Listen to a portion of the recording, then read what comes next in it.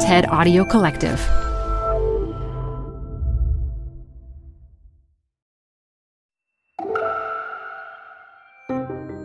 Welcome to TED Health. I'm Elise Hu. Now that many U.S. states are legalizing marijuana, let's dive into how we actually experience the drug in our brains. I learned a lot from today's lesson from our TED Ed educator, Bahji. It dives into how weed use affects all of us rather differently, why that is, and considerations we should make before using. This show is brought to you by Schwab. You're here because you like to keep a pulse on fitness trends. Well, now you can invest in what's trending in active lifestyle, healthy eating, wearable tech, and more with Schwab investing themes. It's an easy way to invest in ideas that you believe in. Schwab's research process uncovers emerging trends. Then their technology curates relevant stocks into themes. Choose from over 40 themes. Buy all the stocks in a theme as is or customize to better fit your investing goals, all in a few clicks. Schwab Investing Themes is not intended to be investment advice or a recommendation of any stock or investment strategy. Learn more at schwab.com/thematic investing. Hi, I'm Ben. I suffer from a condition called writer's block. It strikes when I'm at work. That's why I choose Canva Magic Write. It works fast, generating text in seconds, thanks to AI. Common side effects include increased productivity, compliments from coworkers, feelings of satisfaction. Now I can say bye-bye to writer's block. Ask your boss if Canva Magic Write is right for you at canva.com, designed for work. Support for this podcast comes from The Wonderful Company. If that name doesn't sound familiar to you, you probably know the pistachios that come from this company. Wonderful Pistachios is one of the highest protein nuts.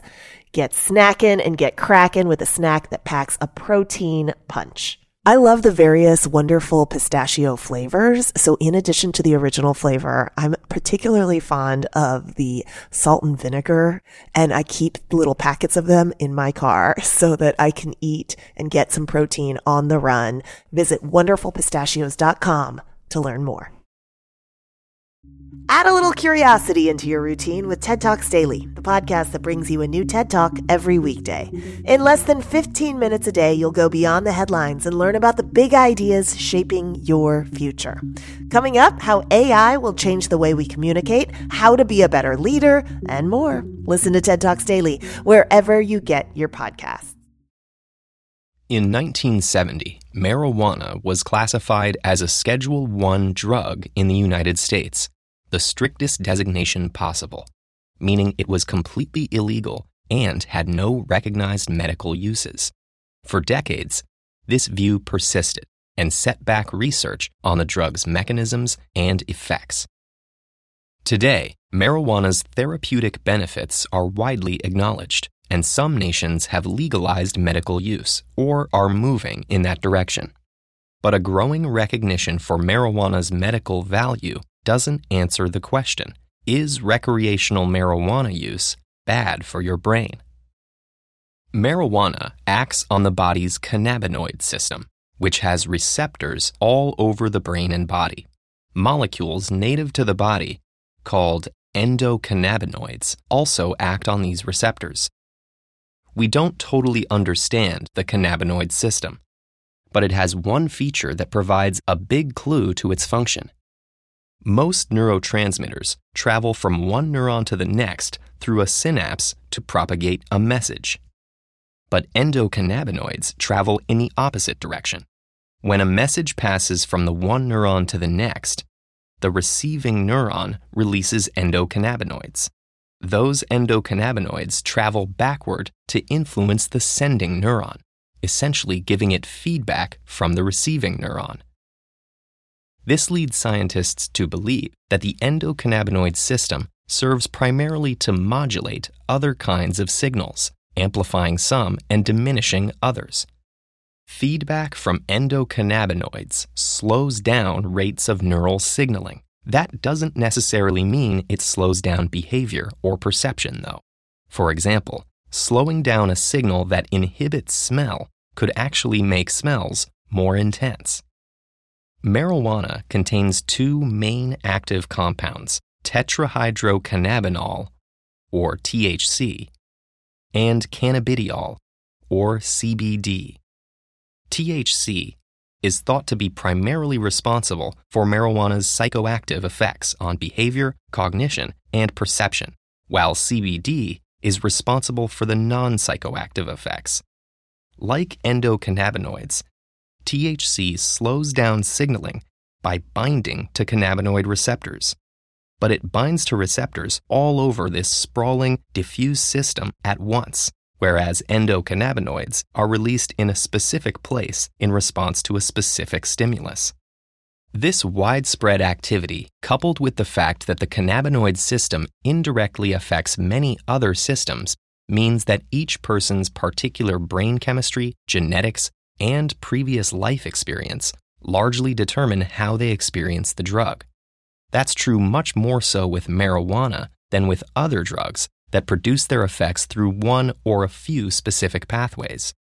So the harmful effects, if any, vary considerably from person to person. And while we don't know exactly how marijuana produces specific harmful effects, there are clear risk factors that can increase people's likelihood of experiencing them. The clearest risk factor is age. In people younger than 25, cannabinoid receptors are more concentrated in the white matter than in people over 25. The white matter is involved in communication, learning, memory, and emotions. Frequent marijuana use can disrupt the development of white matter tracts and also affect the brain's ability to grow new connections. This may damage long-term learning ability and problem solving. For now, it's unclear how severe this damage can be or whether it's reversible. And even among young people, the risk is higher the younger someone is, much higher for a 15-year-old than a 22-year-old, for instance. Marijuana can also cause hallucinations or paranoid delusions. Known as marijuana-induced psychosis, these symptoms usually subside when a person stops using marijuana. But in rare cases, psychosis doesn't subside, instead unmasking a persistent psychotic disorder. A family history of psychotic disorders, like schizophrenia, is the clearest, though not the only, risk factor for this effect. Marijuana-induced psychosis is also more common among young adults, though it's worth noting that psychotic disorders usually surface in this age range anyway. What's unclear in these cases is whether the psychotic disorder would have appeared without marijuana use, whether marijuana use triggers it early, is a catalyst for a tipping point that wouldn't have been crossed otherwise, or whether the reaction to marijuana is merely an indication of an underlying disorder. In all likelihood, marijuana's role varies from person to person. At any age, as with many other drugs, the brain and body become less sensitive to marijuana after repeated uses, meaning it takes more to achieve the same effects. Fortunately, unlike many other drugs, there's no risk of fatal overdose from marijuana, and even heavy use doesn't lead to debilitating or life-threatening withdrawal symptoms if use stops. There are more subtle forms of marijuana withdrawal, though, including sleep disturbances, irritability, and depressed mood, which pass within a few weeks of stopping use. So, is marijuana bad for your brain? It depends who you are. But while some risk factors are easy to identify, others aren't well understood, which means there's still some possibility of experiencing negative effects, even if you don't have any of the known risk factors.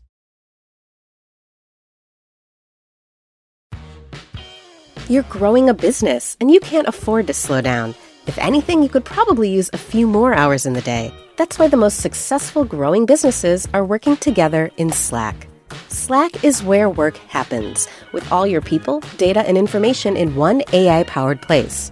Start a call instantly in huddles and ditch cumbersome calendar invites. Or build an automation with Workflow Builder to take routine tasks off your plate, no coding required. Grow your business in Slack. Visit slack.com to get started.